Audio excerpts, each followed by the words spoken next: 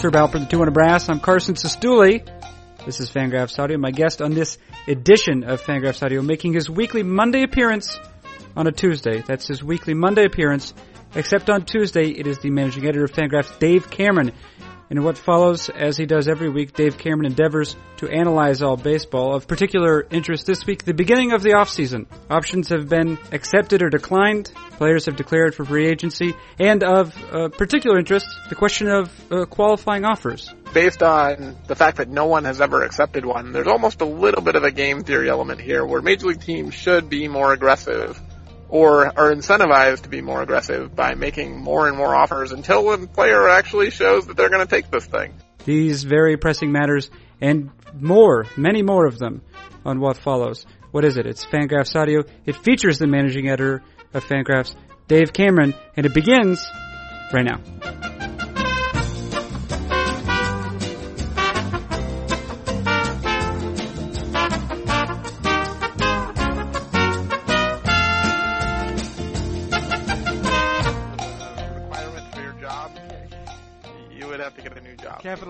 Capital B. Well, no, I wouldn't.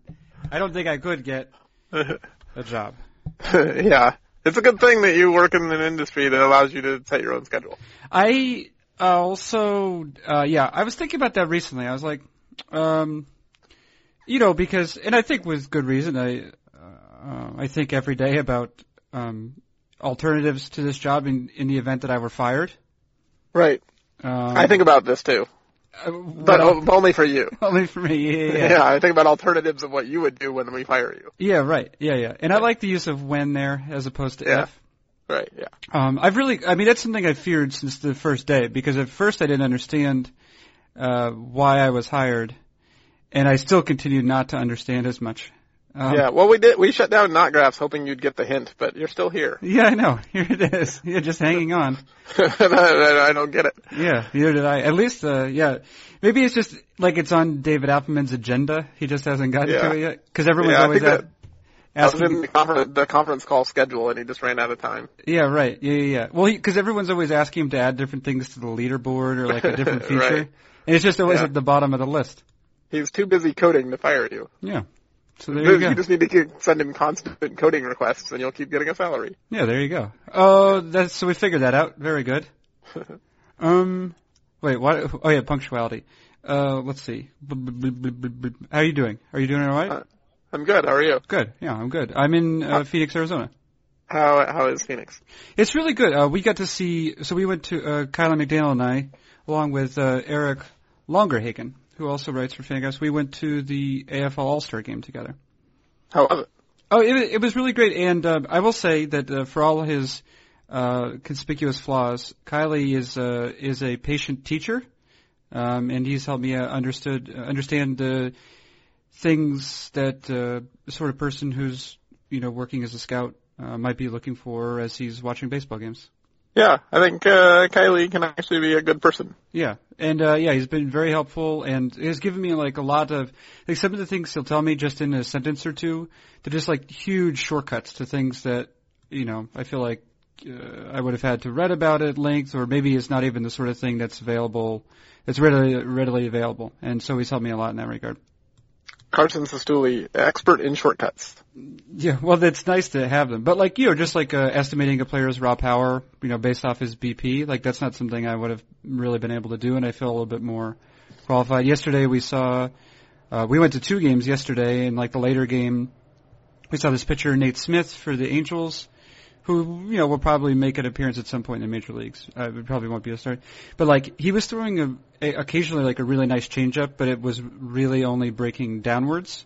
Mm-hmm. And Kylie was like, well, yeah, when he throws that as good, when he's throwing that at its best, then it's fantastic. But if he doesn't get that same sort of depth on every one of them, or he leaves it a little bit up, then that's a pitch that major leaguers will crush. It's a meatball, yeah. Yeah, right. And so just things like that where you extrapolating, reaching certain conclusions based off of, limited data, whether it's, visual data, in this case it's visual data, and I think that's really what scouting is, right? I mean, if you don't have the performance, and of course for amateur players, you don't really, you don't have performance guys below high A, certainly. You don't have, the performances are not entirely predictive of who they're going to be, and so you need to be able to reach certain conclusions based off of visual data like that. Yeah. Yeah, and so it's been very nice. And yesterday, I've made friends with a couple of scouts. Yesterday, one of them was like, "Oh man, you are an idiot," and because I was like trying to time, I was trying to do like times from home to first. And there's this guy, an Angels prospect, and I had him at 4 seconds flat, which is from the right side is 80 speed. Good. Yeah. And everyone else had like 420, 430. And he's like, "Here, let me teach you." He was really sweet about it. He was like, "You are a dummy." Yes. So you went to Arizona to learn how to use a stopwatch? That's part of it. It actually is. It does play with your mind a little bit because, like, when I ended my time on the stopwatch, that was when the first baseman caught it, as opposed to when he ran through the bag. The guy running through it. Yeah. Right. So I've learned some things like that, and everyone's been very sweet. So that's very nice. Good. Yeah. And we're going to see a night game tonight. Let's talk. I've just done a post about it, and it's a thing that I think everyone will in which everyone will have some interest, and that's the question of qualifying offers.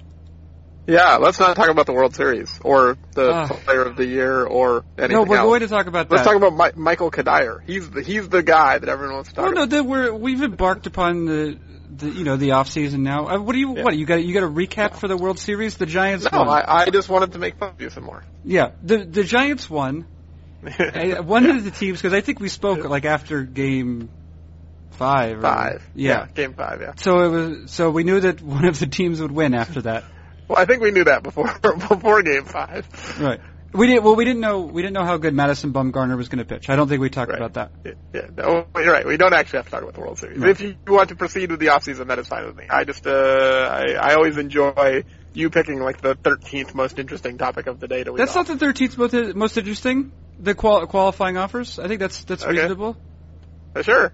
Okay, maybe it's like 7th most interesting. Well, right. You think so there's a question of like, yes, it has the World Series has general appeal, but in terms of what you can say about it in terms of analysis, it happened. It's a fact that it happened. Right. No, I agree. Let's talk qualifying offers. Right. I repeal my objection. Yeah, you better. Yeah. You better. And I do have plans of getting the Player of the Year as well. Michael Kadire. Yeah, about that guy. Okay, so that was 12. How many last year were there? How many qualifying offers last year? 9, I think. Oh, okay. So I don't know. It's either an increase of 3, which sounds small, or it's an increase of a third, which sounds bigger. Yeah. I mean, I think, based on the fact that no one has ever accepted one, there's almost a little bit of a game theory element here where Major League teams should be more aggressive or are incentivized to be more aggressive by making more and more offers until a player actually shows that they're going to take this thing. And you kind of want to push the limits and say, okay, how marginal a player can we make the qualifying offer to, which is either going to get us a draft pick or is going to serve to depress salary for that player. Either of those are a pretty good outcome for the teams, or the teams in general, maybe not the team making it, but, as a collective, the teams themselves have a incentive to continue making qualifying offers until we reach the point at which players push back and say, okay, fine, we'll take it. Well, so would it be like a 50% acceptance rate? Because there's still a long way to go, it would seem. Well, I don't think you want a 50% acceptance rate because to get that high, that would mean you're making some pretty marginal calls and you're probably overpaying a decent amount of money. I do think, Kadire is probably the most marginal guy we've seen offered. You could argue Kendrys Morales last year was maybe as marginal or more marginal a player than Kadire this year. But Morales was coming off a pretty decent season and had maybe a reputation of being better than he was. So it wasn't that shocking that the Mariners made him the qualifying offer. It was a little surprising he turned it down. But I think, Kadire's kind of in that mold. But this is kind of like the line of like how bad a player, or how mediocre a player can we make the offer to. And I think that, I don't think the Rockies made the right decision here. I think they're going to probably get stuck with Kadire for $15 million next year. I don't think he's going to be worth $15 million, especially to their team. But I do think that if you run the numbers and the calculations, you say, okay, what do I think Michael Kadire is actually worth per year? It's probably 9, maybe. I think that's what the crowdsourcing at him at is like 218. and then you give him a little bit of a bonus for only taking 1 year, right? Like, teams will pay more for a 1-year contract because there's no long-term risk. So maybe on a 1-year deal he's worth 11 or 12 maybe.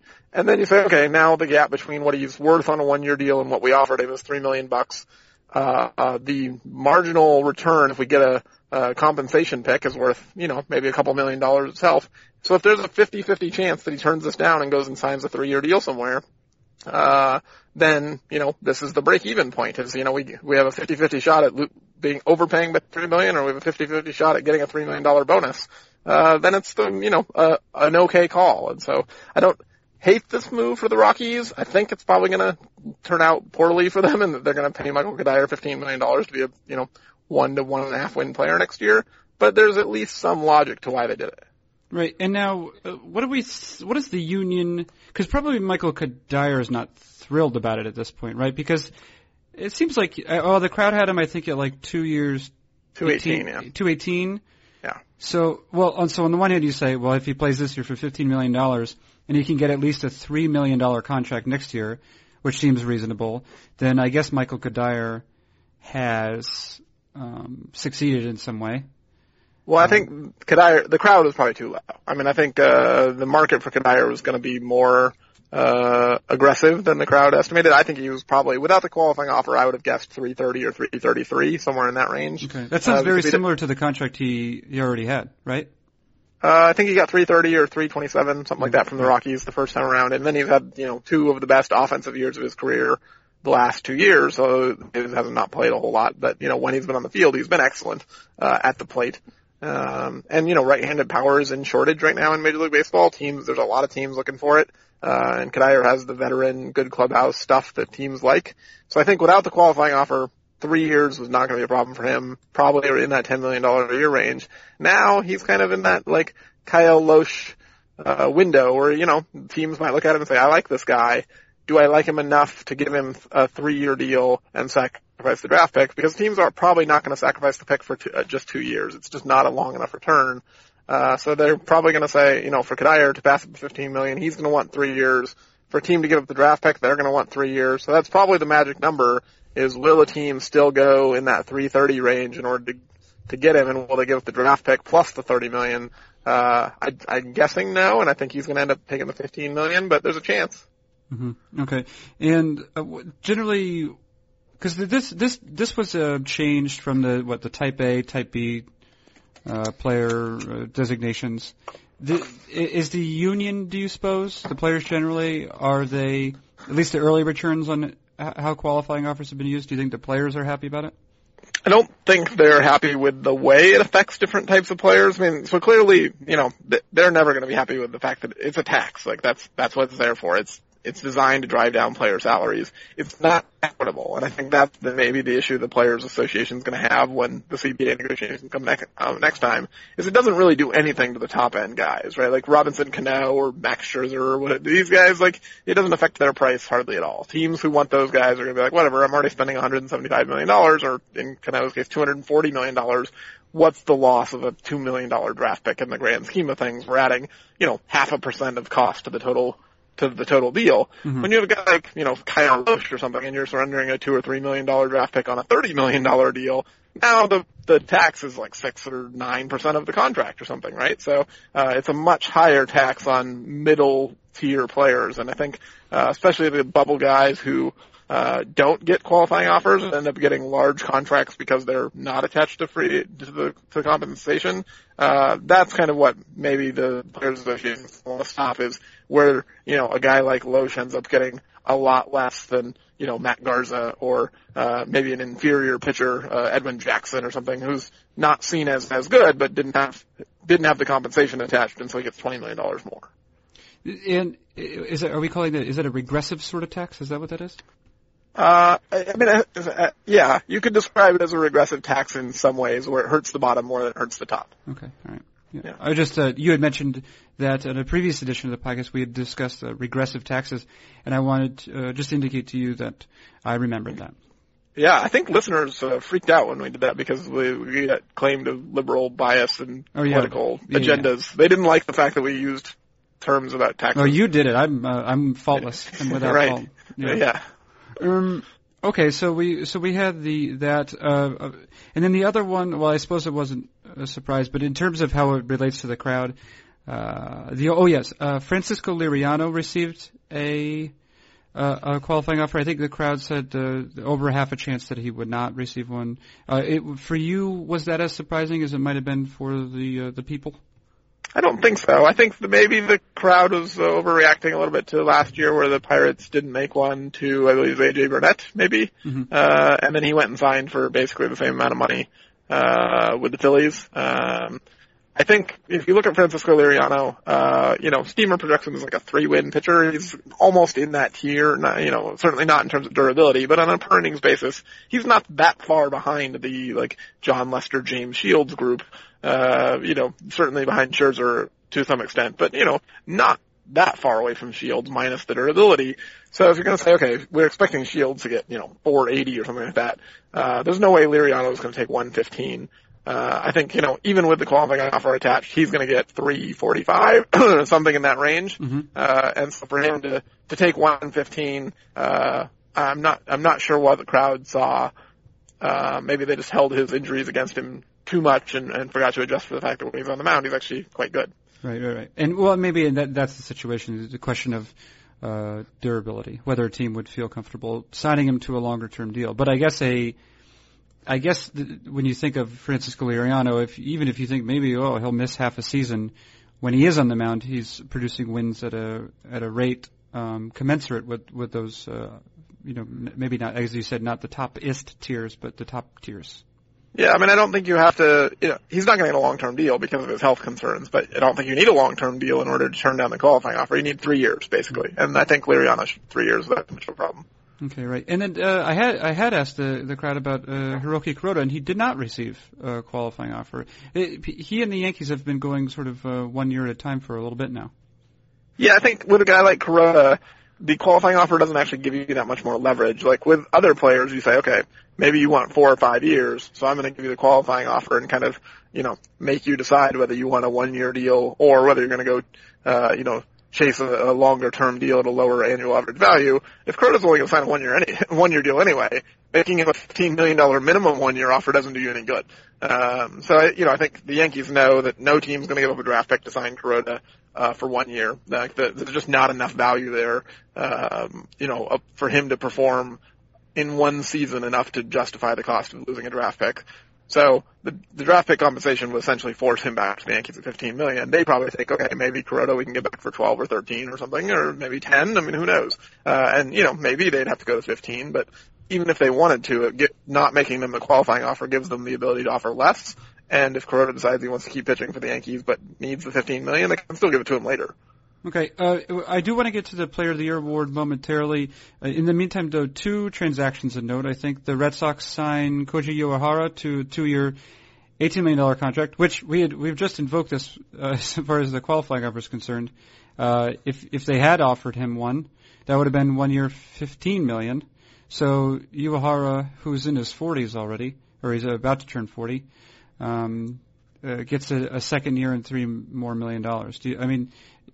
People don't pitch much into their 40s, so perhaps he said, well, 2 years is all I'm going to pitch anyway, and now I can guarantee that I get $3 million more than I would have if I just got the qualifying offer and maybe didn't make it through the season. Well, I don't think he was going to get the qualifying offer. So I think if he thought he was going to get 115, he wouldn't have taken 218, but I don't think he would have gotten 115. I think given his second half problems where he got hit pretty hard down the stretch, and the fact that he's older and isn't a huge stuff guy, it's going to be really tough. It would have been really tough for a team to, maybe bid more than what the Red Sox bid. I can't see him getting more than $10 or $11 million a year on even in free agency if he would have hit the market. So I think $15 million for 1 year was probably always off the table for him. And then from the Red Sox point of view, they say, why sign him to a 2-year contract then? I think it's probably just easier to say, okay, if we're fighting over $9 or $10 or $11 million a year, we're kind of in agreement on the AAV.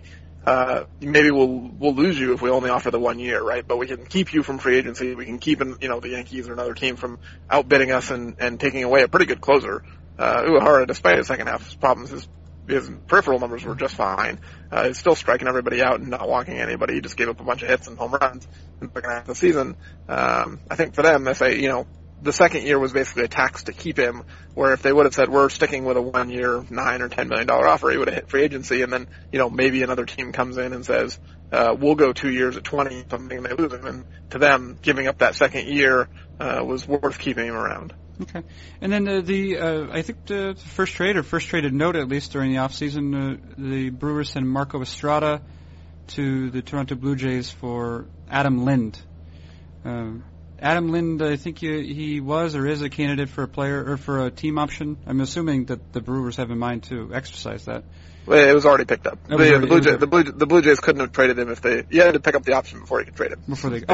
Yes, that's right, because otherwise they would not have had him. Right. That would be unfair. Yeah, you can't, hey, I'm going to decline this guy's option and then trade him after he's been made a free agent. Yeah. So they did that, and I guess because the Brewers have not had a proper first baseman in a little bit. They had Mark Reynolds this past year. Lyle Overbay as well, yeah. Did they really? Yeah. They gave Lyle Overbay a lot of playing time. It's usually not going to work out well for you. No, yeah. Especially when you lose your division over the last 10 days of the season, you might look back and say, oh, man, we gave a lot of playing time to Lyle Overbay. Yeah. I think that they regret that, and that's one of the reasons why they made a trade for Adam Lind so quickly in the offseason. Right. Now, the Blue Jays, I don't think, really regarded Adam Lind as an answer at first base. What makes it different for the Brewers? Because of the sort of weaknesses we just mentioned? Yeah, I think, if you look at the free agent depth charts, which I linked to them this morning, basically the first free agent market this year is Adam LaRoche and nobody else. Like, if you don't make a trade or sign Adam LaRoche, you're going to be digging from the same bottom of the barrel that they were digging from last year. I think the number 2 guy on the list is Mark Reynolds, who's the guy the Brewers are probably replacing. So if they don't want to sign Adam LaRoche, which, I think there's valid reasons to not want to give LaRoche a 2 or 3 year deal at 10 or 11 or 12 million a year, whatever he's going to get, in his mid-30s. Lind is not that much worse of a player. I think he is worse. He's certainly not as good a defender as LaRoche, and has bigger platoon splits, so he's not an everyday guy. But, for $7.5 million for 1 year, versus, maybe $30 million for 3 years, Lind is certainly the more economical choice. And so to strike early and kind of get this crossed off the list, I think they put themselves in a situation where they didn't have to sit around and scramble, and I think a lot of the other kind of second-tier first base options are right-handed, and their lineup was already too right-handed with Ryan Braun and Carlos Gomez and basically all the good hitters, Aramis Ramirez, they're all right-handed, and so they wanted a lefty, so that took them out of the kind of Michael Morse, Billy Butler group, and so if you say, okay, well, my options are Adam LaRoche, trade for Adam Lind. Trading for Lind is probably the better option. And, I think Jeff recently did a post, sort of an update of a concept that's appeared in the pages of Fangraphs before, but he looked at the amount of negative wins produced by each team. Yeah. And if I'm not mistaken, basically, if you do a reverse sort of the teams, the negative WAR produced by teams, you essentially get a list of the best teams. I guess I'm curious, maybe speak to the relationship between teams which are able to avoid having a hole like that, and then how that affects their end-of-season win totals.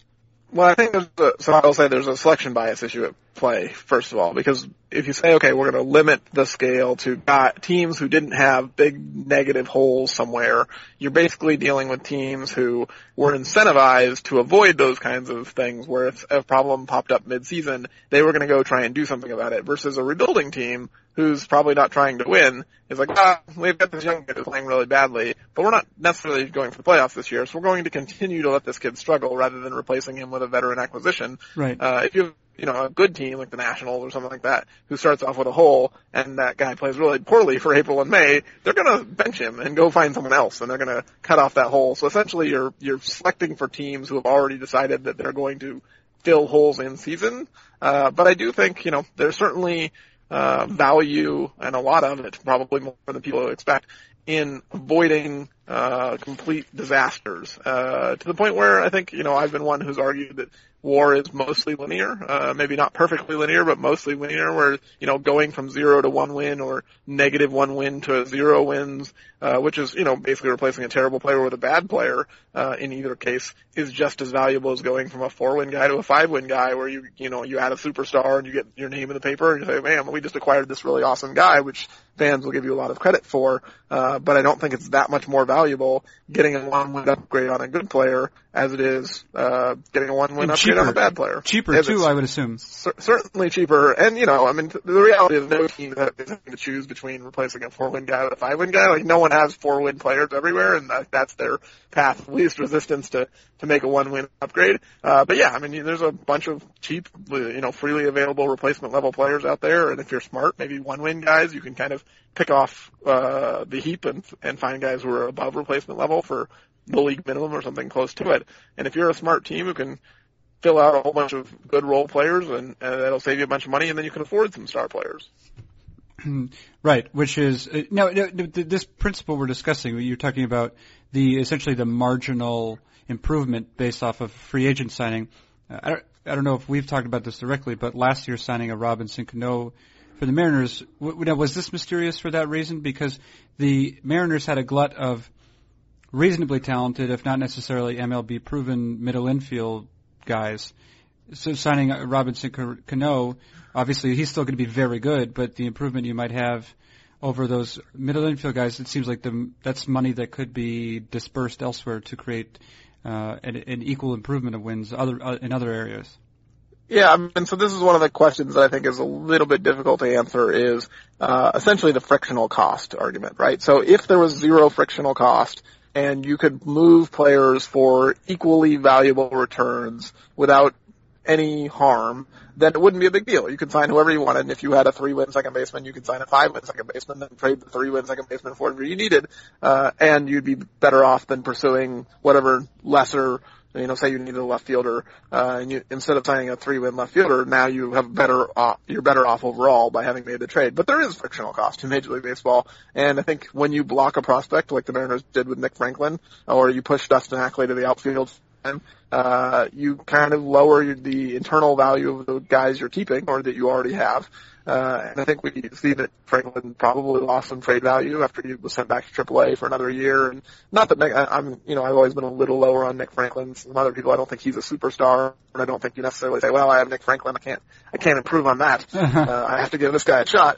But I do think, the Mariners probably lost some value in Nick Franklin from holding him until after they signed Cano, and they weren't able to trade him for, what I think like the projections still see him as a league average player.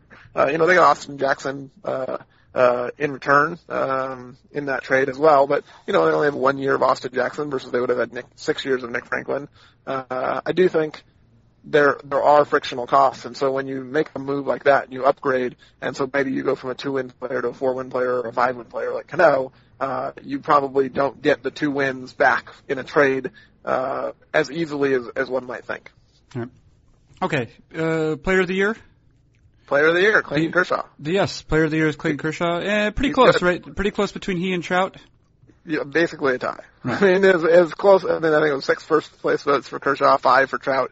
I would imagine we probably won't have too many more vote this close in the coming years. Okay, right.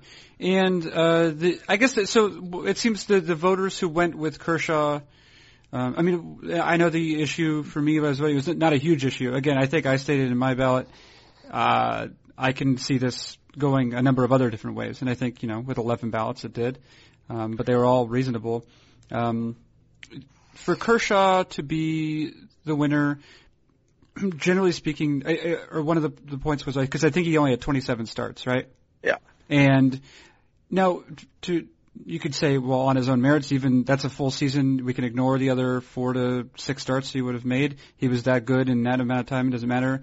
And then the other point you're looking at, well, what the Dodgers did over that first month. And it's not necessarily the Dodgers, but what any team, because Clayton Kershaw had not necessarily be held accountable for what a team is doing. What they have in the way of starters 6 through 10 or whatever. But do you think that was for voters? Did that seem like it was the theme? What happened to those other 4 to 7 starts, or do you think it was something different?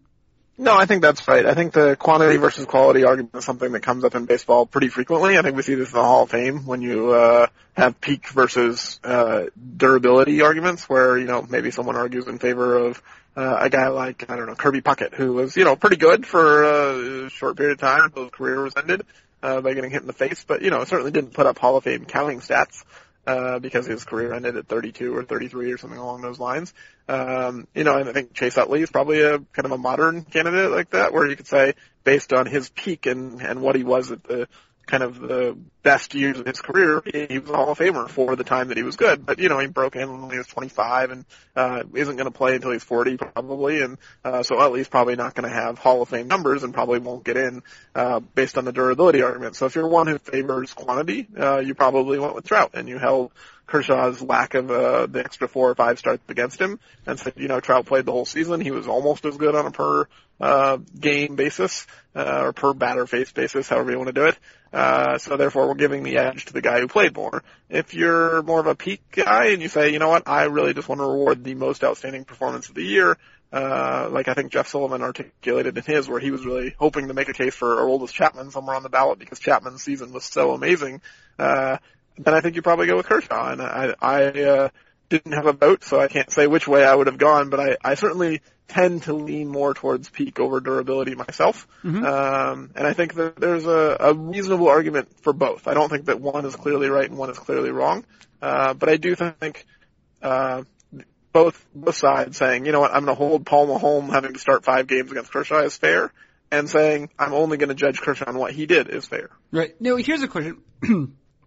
What do we generally expect? Well, we know that there's no such thing as a 5th starter, right? I've seen that comment before in Fangraphs, and that's because teams are generally going to use more than 5 starters during the course of the season because pitchers are constantly abusing their arms. That's what they do. That's part of their job description. Yeah. What do we expect from like that first guy who's called up? What do we generally expect? I mean, empirically in terms of wins. Well, I think, if the theory of replacement level holds, you expect him to basically be a 0-win guy. I mean, the 6th starter is kind of the definition of a replacement level starter or a replacement level pitcher, but a lot of teams are kind of bad at this, honestly. Like, stockpiling depth is a little bit tricky because if you have a guy who's a, decent veteran major league pitcher, he's probably not going to agree to go pitch in AAA for a couple months until someone gets hurt. I think we saw this with Randy Wolf and the Mariners last year where they tried to get him to sign in the advanced consent clause where, if someone came back or Taijuan Walker or one of these guys started pitching really well, they wanted to be the ability to send him to the minor leagues and make him hang out in AAA for a few months, and he balked and said no and asked out of the contract. So it's tough to get a guy like that to serve as AAA fodder and kind of hang around because they think, I can pitch out of some team's bullpen or someone will have use for me. And you don't generally want to rush your prospects. Like maybe you have an above replacement level 21-year-old who's 97 miles an hour, but it's better for his development to stay in the minor leagues than it is for him to come up and make 3 or 4 or 5 starts when he's not ready and his changeup isn't good enough and he's going to get rocked and then go back down. So maybe teams carry these below replacement level guys who will accept AAA assignments, and you don't really care about their future. So if they come up and get pounded, whatever, it's 1 start, not the end of the world. The problem is if you have multiple injuries to your pitching front, and now you've got several of these guys in the rotation and they're not going anywhere anytime soon, you're sunk. Right, and then and I guess the way the Dodgers solved it, and I think the Red Sox did this with Chris Capuano, is you can sign a guy who's maybe you definitely don't view him as part of your rotation starting on opening day, but he does have the ability to start. So, Maholm, Capuano, those are the sorts of pitchers. I think probably Roberto Hernandez at points. Basically all of because Roberto Hernandez, Kevin Correa, there might have even been one more. Carlos Villanueva, maybe? Right. So pitchers who the team signing him says, listen, if there's an injury, you're the first guy who's going to join the rotation.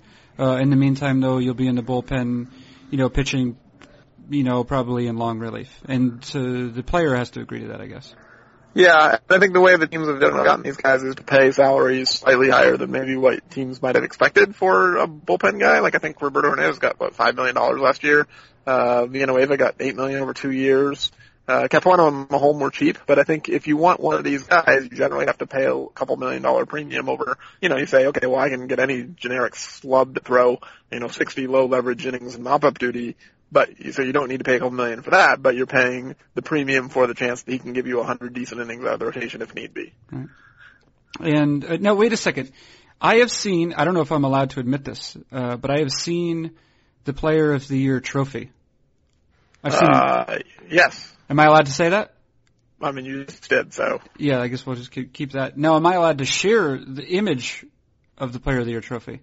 You want to tweet it out or something? Well, I don't know. We could put it in Instagram's post.